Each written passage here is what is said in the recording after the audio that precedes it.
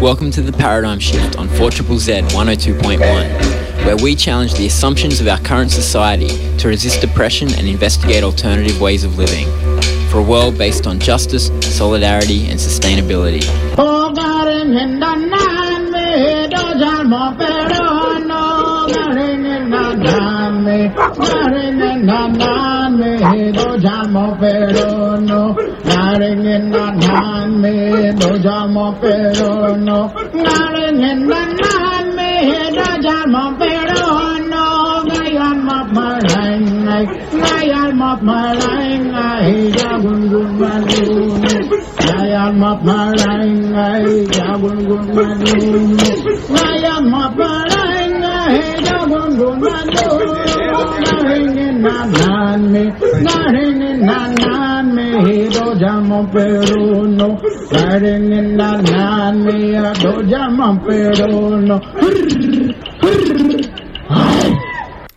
Welcome to the Paradigm Shift on 4ZZZ 102.1 FM. It's your local community radio station, and my name's Andy, and I will be with you for the next hour.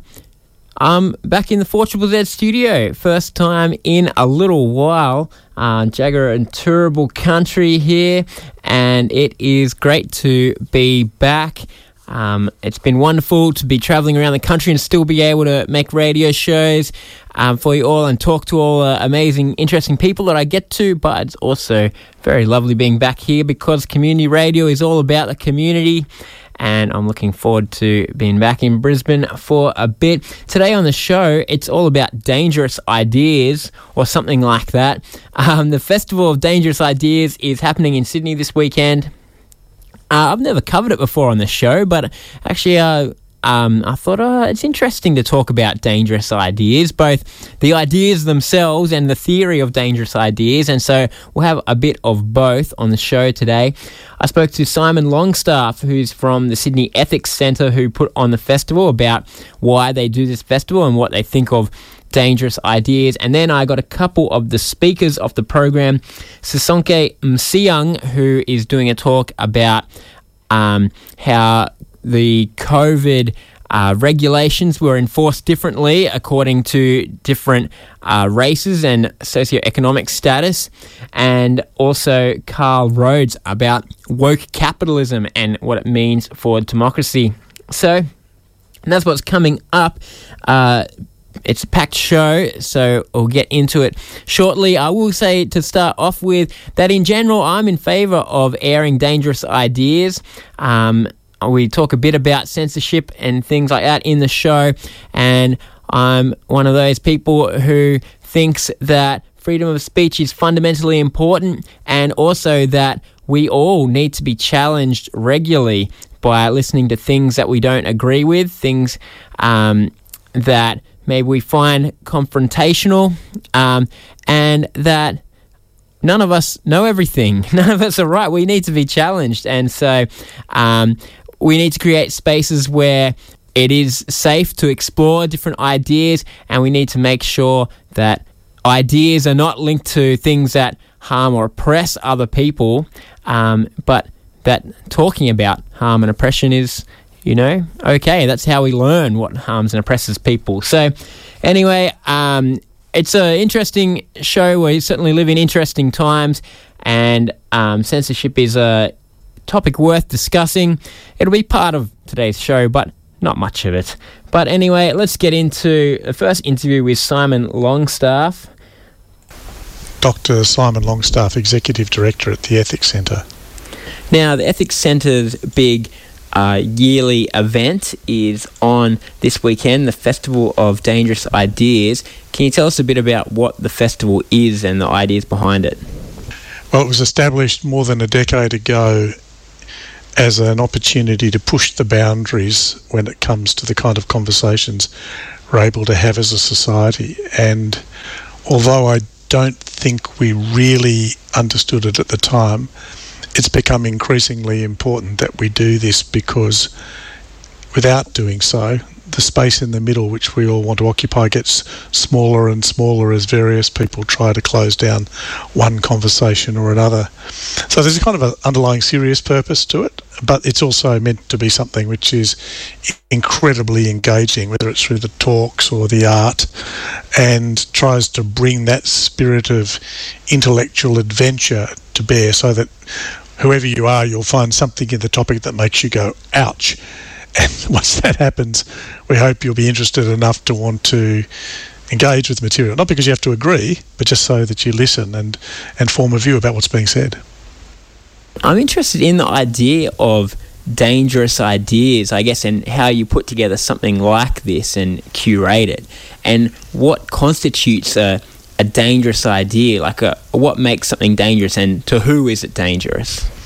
Yeah, well, that's the interesting part, that latter part. But first of all, a dangerous idea has to be plausible. It's got to be something that could actually happen, so that people don't just write it off as saying, oh, that sounds impossible. Secondly, it has to be something that for a number of other people who hear the idea, they have that initial response of, surely you wouldn't do that, or that's not who we are or who we want to become, or something. Of course, for the person who is the proponent of the idea, it's not at all dangerous for them. It seems obvious that what they're putting forward ought to be taken into account, even if they've received a fair bit of criticism along the way. So yes, those are the kind of the major things that you look for an dangerous idea: that it's plausible and that it pushes a button, some area of sensitivity, in a way that gets you thinking about the kind of society you live in or would hope to live in the future. What kind of editorial power does the festival exert? Do you have to agree with ideas, or, is there a limit to what ideas you'll put on? I think, yes, there's always a limit. And so we don't have to personally agree with what the people are saying by any means. In fact, a lot of the time, people will be putting forward ideas which you really don't agree with at all, but they're at least worth engaging with. Our limits would be, certainly we wouldn't tolerate having someone who wants to come along and actually exhort others to engage in violent conduct against others. Wouldn't want to give a platform to somebody who says the intrinsic dignity of one group of human beings is greater than another, because all of the most horrible things done throughout history have been done by people who said, oh, that group over there are not fully human, don't have the same dignity as the rest of us. So there wouldn't be space for that. And there wouldn't be space for someone who is just absolutely off their head in terms of being a lunatic, and putting forward something that has no credibility whatsoever, because that means that the whole festival would be treated as more of a circus rather than a festival for engaging with serious things that really matter in our lives, either today or in the foreseeable future. But within that gives you a pretty broad remit. It means that there'll be things that are said that one group or another will find highly objectionable. There'll be moments of confrontation, whether it's in the ideas expressed or the artwork that we present as part of the festival, because it's more than just talks. There's also a curated art component. And that people will be upset, but then these are events which are not forced on anyone. People come along because they're wanting to test the limits of their understanding and be exposed to those who challenge them. Yeah, it's interesting that you said one group or another will be upset. That I think many of us have observed this trend in the last decade or so, possibly influenced by social media, society becoming more divided, and things that seem obvious and reasonable to one group are objectionable to another. And then so you end up with something that's not so much a controversial topic, but maybe a partisan topic that some people think this is completely sensible, and some people find it offensive and dangerous. I mean, is that different from something being dangerous and controversial in itself? Yeah, well, that tendency that you described, Andy, is exactly what we were putting the festival together in order to try and hold back. You can't totally stop it. The other thing that's happened in the process you described is that people have gone from saying, I disagree with you because your ideas are ill-formed or based on errors of fact or understanding. That's a perfectly normal basis for which one might disagree. But instead there's been this splintering of people into groups where they say, I disagree with you because you hold different ideas to me and therefore you are a bad person. So this kind of moral judgment that people who hold different views are bad is a new thing. Or maybe it's not new in human history, but it's new in terms of our recent history. And so you have to come back to your question, which is essentially, are there some intrinsically dangerous ideas? And are there, or are all ideas only relatively dangerous depending on who's looking at them? And I don't think there are any intrinsically dangerous ideas in the sense that I suppose those that deny humanity, I think that dignity, I'd pretty much go and say, well, anything that undermines the basic, the intrinsic dignity of all humans, that's intrinsically a dangerous idea and something to be avoided because it's based on a falsehood which can let loose some monstrous conduct. But most other things, I think, are more in the space where it's relatively dangerous in the sense that from time to time, place to place, group to group, there will be people who object. And sometimes people will object from polar opposites. Like you'll get people from, if you like, the far left or progressive end objecting to a person, and people from the far right or conservative end, whichever way you want to define these things, objecting. And it'll be the same idea from the same person, and they're objecting for completely different reasons. And that's fascinating when you see that happen. I think looking at your bill for this year, one of your keynote speakers is Steven Pinker, and I think when I saw his name, I kind of thought that, I'm like, well, lots of people disagree with him or maybe dislike what he says, but what he says is fairly mild. It's not, let's radically change things. He says, things are pretty good, and it's interesting to think of today's climate where that is seen as something dangerous. I mean, what was the thinking behind getting him as one of the keynotes? Well, he's got this interesting idea about there being something of benefit that emerged out of the European Enlightenment, and that we shouldn't throw it all out, even though it undoubtedly produced some really terrible parts of human history. I mean, the European Enlightenment can be attached in some of its thinking to everything from those great industrial world wars which decimated so many people's lives through to imperial and colonial activity. I mean, there's no doubt that it has a dark side, but I think what Pinker's wanting to say is, well, yes, let's live up to the truth of that, but let's also recognise that there are some extraordinarily liberating ideas that emerged out of that period, and we should prize those things that are good, that allow us to peer into the future with a mind informed by reason, and not to say it excludes all other ways of knowing or thinking or being, but that this has got some value. Now, for people who want to reduce all of the world's ills to a very simple narrative, something like Pinker's arguments could easily be taken as disturbing to the threat. They'd say, he's just a conservative voice in defence of a particular and questionable worldview. And that's why we hope that in the festival, whatever your initial position, you take time to sit and listen. As I say, no, it's not about having to agree with anyone just because you turn up and listen to them, but at least understand the arguments. And it may be that it confirms your own position of opposition, or it might actually throw up something which you hadn't formally considered, and that advances the kind of civic conversation that we need to have. And the one of other topics in this year's festival that's gained a bit of attention, and as ever, I think the Festival of Dangerous Ideas maybe relies on a bit of controversy for some free advertising or something, but generated a bit of controversy. Joanna Burke talking about a history of bestiality. I guess, how do you respond to the criticism that conservative politicians have had against that, and also, I guess, the assessment of, how much attention it's going to generate? Is it going to be positive or negative?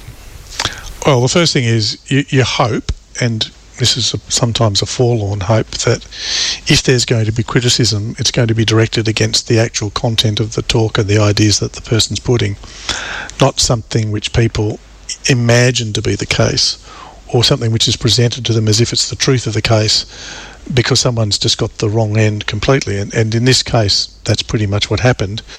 A critic started to say, how could this be talked about, by presenting the talk and Joanna Bourke's views in terms that were entirely false. But of course, once people get hold of an idea like that, even if it's entirely false, they don't necessarily check for themselves. They're pressed into making a response. So the idea that Joanna Bourke is speaking to in this particular talk is the kind of idea that a historian would look into. Historians have told us stories of dark and shocking aspects of humanity. They've talked about the history of slavery. They've talked about cannibalism. They've talked about a whole range of things which no one would ever think that they meant to endorse simply by describing what had happened. And in this case, Bourke is telling us the history of the way animals have been treated, not in order to advocate that they should be objects for sexual desire, because she's very clear that she believes that animals should be loved, which is not the same as saying that people should have sex with animals. The danger in this case was almost perfectly demonstrated by the fact that merely wanting to talk about this history prompted that kind of reaction, that people felt it should be taboo, which is exactly what the title for the talk is, that it's the last taboo. Not that we should do it, but that we can't even talk about it.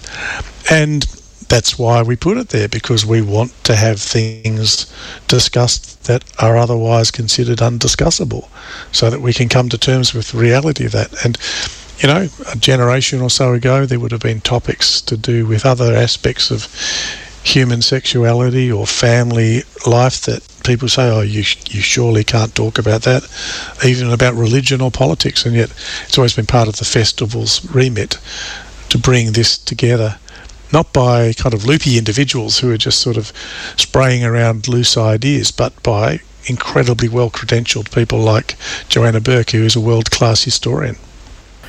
Okay, well, to finish off the interview, you sort of alluded to it at the start, and I think there is a general feeling from a lot of people that maybe society is becoming more censorious. Censorship is nothing new, and I guess in some ways it's just who has the power to censor that changes in how we notice it. But I'm interested in your thoughts in this as somebody who's been organising a festival of this type. Is society becoming more censorious? And then what do we do with this if that's the case? Yes, it is. I think it's becoming more fragile, and I also think it's becoming more fractured as people sort of fall into their little group, and sometimes, as you mentioned, with social media, they have their identity reinforced within an echo chamber where no one different is ever welcome. And all of those things, really, they weaken our attempt to maintain an open civic space where as citizens we can wrestle with the very challenging issues that confront us now and will into the future. And what can we do about it? Well, I think firstly we have to presume goodwill on the part of those who might say things we find disagreeable or offensive, and not merely assume that they're out to upset us, but instead that they might have a quite sincere belief which we perhaps should try and understand even without necessarily endorsing it. And we should continue, even though it's a nightmare every year, to put on things like the Festival of Dangerous Ideas, so that we curate spaces where it's actually safe to go to listen to these ideas. It's not that people won't be challenged, but they'll be challenged in a place where it's okay, where everybody knows what they're doing and it's managed with care and expertise. Okay, well, if for those of us who are not in Sydney and able to attend the festival, is there a way that we can engage with some of the content that you at the Ethics Centre are bringing out? Yeah, I think there are digital tickets on sale that people can plug into. I don't think it's for every session, but there's a pretty good cross-section. And if people go to the Festival of Dangerous Ideas website, they'll be able to see how and where to engage with that material, either on the weekend or later as we make it released to those who are festival supporters. Okay, thanks very much, Simon. Thanks, Andy. On 4ZZZ 102.1 FM, The Paradigm Shift. We were speaking with Simon Longstaff from the Sydney Ethics Centre. They're running a festival this weekend. It's called the Festival of Dangerous Ideas. If you're in Sydney, you can get down and see some of the talks. If not, you can go to festivalofdangerousideas.com, and there are some that will be filmed and you can buy tickets to watch them online. But in general, I think just trying to seek out some controversial, challenging ideas is a good idea and worth doing. If you can't make it to the festival, well, you'll at least get to hear from a couple of the speakers over the next half hour, because I thought let's explore some of the topics that are being talked about. And so I am going to chat to Sisonke Msimang and then Carl Rhodes, who are both presenters at the festival. We'll start off with Sisonke, who her talk is called Precious White Lives, and it is about how the policing of COVID and the response to COVID disproportionately affected people of different skin colours. Let's have a listen. My name is Sisonke Msimang, and I'm a writer from South Africa originally. And you are part of the program of the Festival of Dangerous Ideas this weekend in Sydney. Your talk is called Precious White Lives. Can you tell us what it's all about? Sure. As I desperately work on the last pieces of it. It's a talk that began in my mind, I think, when I arrived in Australia 8 years ago.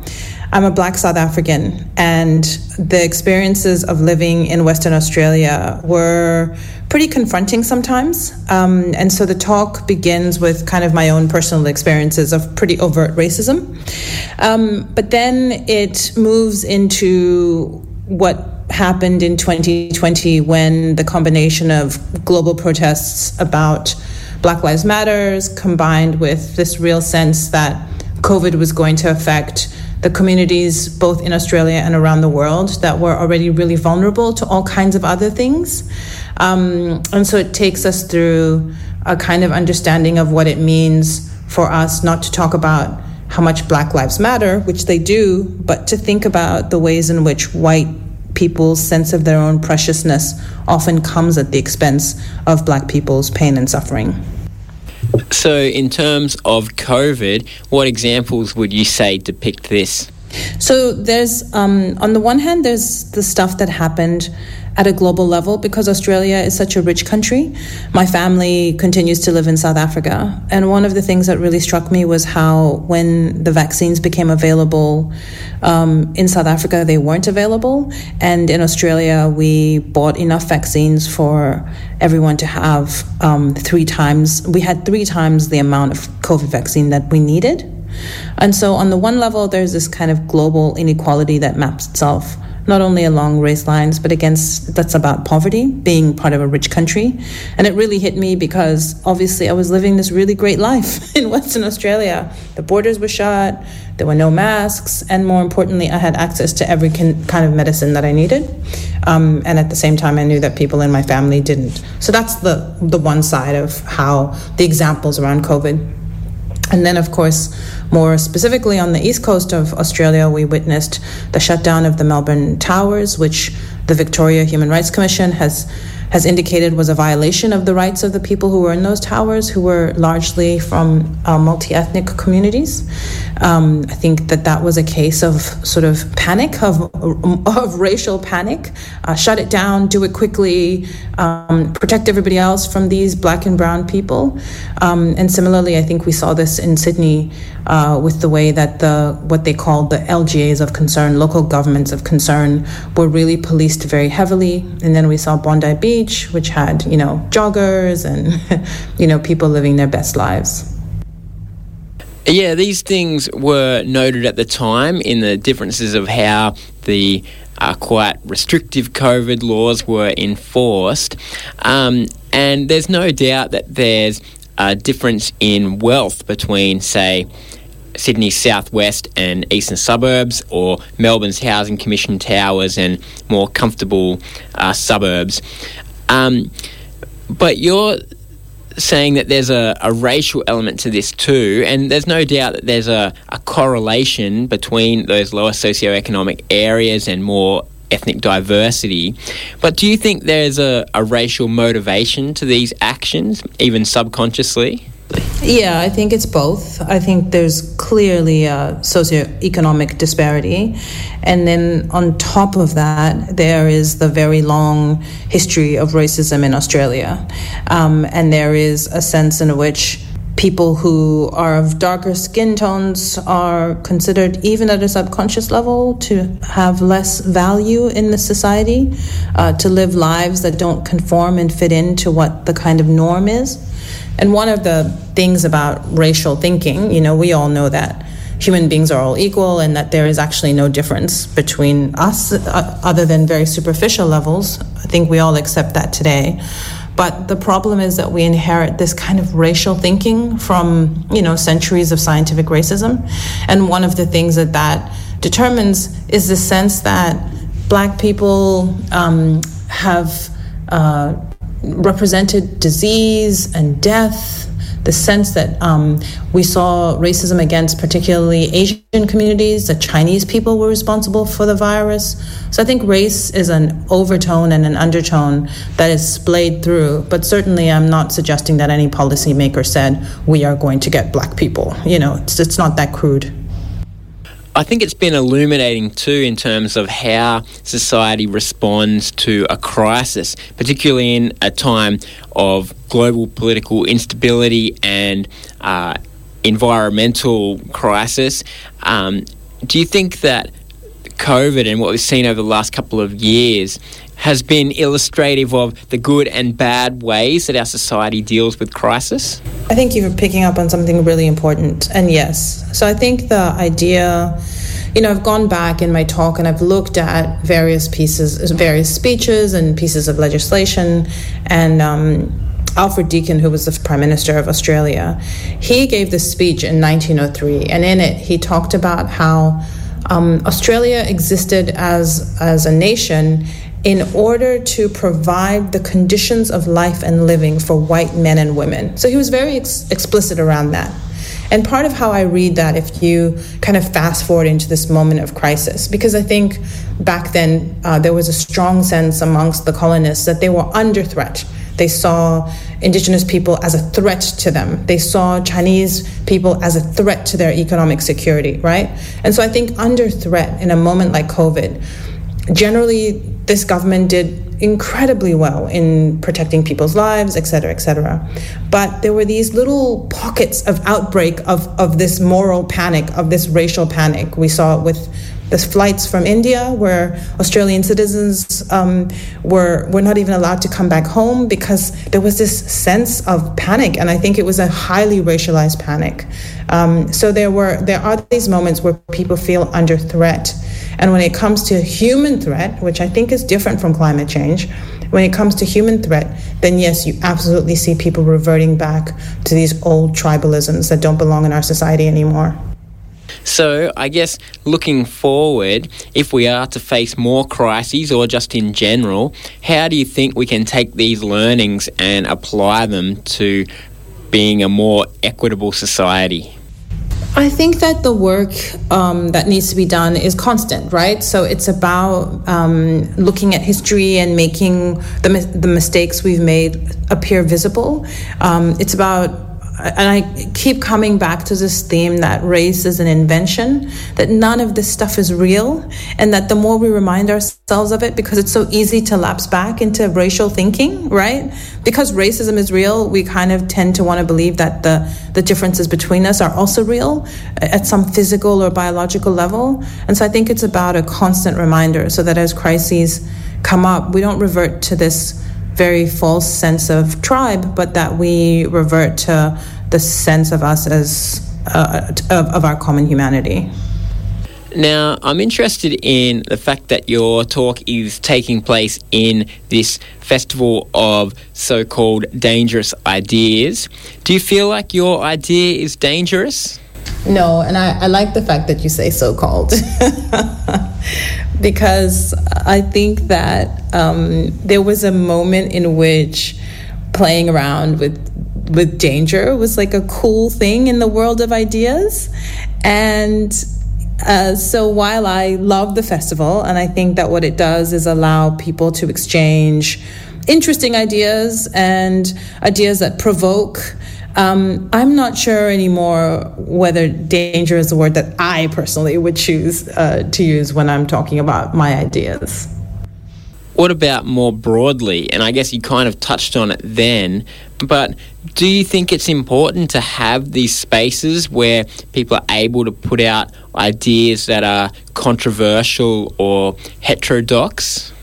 Yeah, I think it is. And I guess part of what I am responding to when I worry about danger is that we live in such a polarized society. And part of, I think, what the Festival of Dangerous Ideas, that, like, it's kind of oxymoronic, isn't it, to think about danger and festival together, right? Because a festival is about a celebration and having a good time, and danger is about, like, fear and risk. And so I think the kind of paradox of those two together is about creating places where provocative ideas can be discussed in a way that doesn't feel as if it is in fact dangerous. I'm very aware that Salman Rushdie has just been stabbed and is recovering for a set of ideas that are considered by some people in the world to be dangerous, and therefore that he needed to be stopped, right? So I'm ambivalent about the term danger without moderating it with the notion of festival.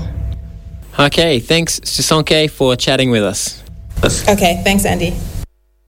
You're on 4ZZZ 102.1 FM. The Paradigm Shift is the show. We were speaking with Sisonke Msimang, who is speaking this weekend at the Festival of Dangerous Ideas on the topic which we were chatting about, which is about how COVID policing and I guess the efforts to stop COVID affected people of different skin tones differently, and that revealed something about our society which we might want to evaluate, and that's why we've got to talk about things. It's not that dangerous idea, that one. I think most people by now can accept that racism's not very good, and that we should try to treat people equally regardless of skin colour, and that there are subconscious ways that race is present in our society, discrepancies, even if we try to do things equally, that it's not that simple to just say we're going to do things equally, that race is subconsciously present in lots of different decisions and lots of different actions. And so hopefully by now that one's not too controversial, though in America, of course, there's constant culture wars going on about talking about racism and learning about racism and things like that. And so maybe it is still a bit of a controversial one. I'm going to fit in another talk here, going to squeeze it in. I spoke to Carl Rhodes, who's also on the program of the Festival of Dangerous Ideas. Let's get into that one. I'm Carl Rhodes. I'm Professor of Organisation Studies and the Dean at University of Technology, Sydney Business School. And you are also part of the Festival of Dangerous Ideas program this weekend. You're part of a panel discussion on woke capitalism. Can you tell us what that's all about? It's about the role that corporations are increasingly taking in getting involved in political activities and kind of public good. So companies, who are involved in climate change or supporting same-sex marriage, supporting LGBTIQ rights, and so forth, and kind of having a look at what does it mean when corporations start getting involved in things that were typically part of the more public sphere, part of government and civil society.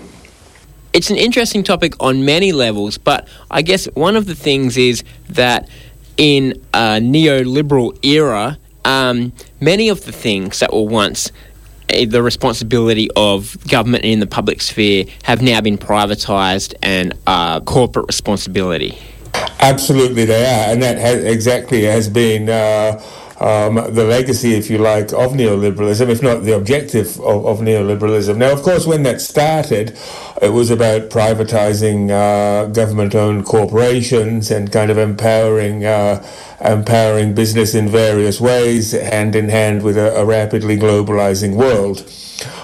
So the shift was about public ownership in many ways. I think what we've seen more recently is that's expanded even further, and perhaps at times even more insidiously, into things which aren't even directly the business of business, and into things about public opinion, political views of various kinds. So it's kind of a feature of the later stages of neoliberalism, and a kind of an extension, a continuing encroachment of the private sector into public life. Something that's gained a bit of attention in recent years is the rise of greenwashing, whitewashing, sports washing, pink washing, these ways of corporations using sponsorship or advertising to try to claim that they have some great common good when really their motivation is purely making a profit. Yeah, it can be, these various washings that you describe, the idea of putting a thin veneer on the top of something to make it look different without really changing its substance. That does and can happen in many ways. But I think what we're seeing now is gone a bit further than that. I think corporations really are changing. You might have noticed yesterday the company Patagonia has decided to give away its company to all its stock to an environmental trust. And so I think there are real changes going on to corporations that are well beyond the greenwashing or the other woke washing, whatever it might be. And but this is actually more dangerous in a sense. At least with woke washing, there's a kind of, superficial hypocrisy. But I think we're seeing fundamental changes to the structure of power in society, which isn't just about changes to the veneer. It's changes that are deep in the heart of what's going on. So why would you say this is dangerous? It's dangerous because corporations or billionaires who often found them or own them are beholden to private interests. Ultimately, a business is privately owned, either by shareholders or by individuals, partnerships, whatever the case may be. The tradition of democracy, what allows democracy to work as a political system, is some notion of the division between public interest and private interest. So the two are kept separate. And if you don't have a division between public and private interest, you have a system similar to the kind of feudalism that around the world, and in Europe in particular, democracies came to replace. So it's almost a return to a feudal system where our fate as citizens is not dictated by the democratic notion of popular sovereignty or the common will, but by the interests of people who are rich and powerful. Now, at times, those interests could be benevolent, and people trying to do things that, might generally be seen as good, but not necessarily so. And so it comes down to who calls the shots in society. Is it the case that all citizens collectively call the shots in a democratic tradition, or do we just leave it to corporations and the ultra-rich? I find that a problem because I ultimately believe that society is better organised in a democratic way. Now, there's never been some kind of formal handover of power from governments and the public sphere to corporations for social responsibility. It's just a trend that we've seen. So how would you suggest that we reel this back? Well, I mean, it is a trend, but it's a trend that's been quite deliberate. I mean, again, you talked about neoliberalism, and kind of one of the central tenets of that, as far as politics is concerned, is the idea of small government and letting businesses kind of carry on. So, in a sense, the withdrawal of government, the failure of government to take action on things, climate change in Australia, for example, being a key example, is what has created the conditions to allow other interests to take over. So I think what we need is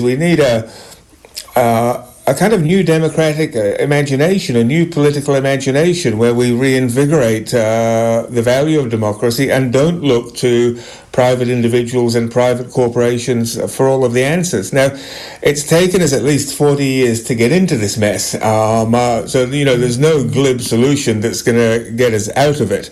But it really means reviving politics. And to some extent, I kind of see that happening with young people these days. And really, I'm a university professor, so I deal with young people regularly as part of my work. And there really is a generational shift going on, a kind of repoliticization of the youth, which has been not the case for a number of previous generations. So I'm putting my faith in the next generation. It's interesting that you mention climate inaction here, because I'm an environmental activist, right?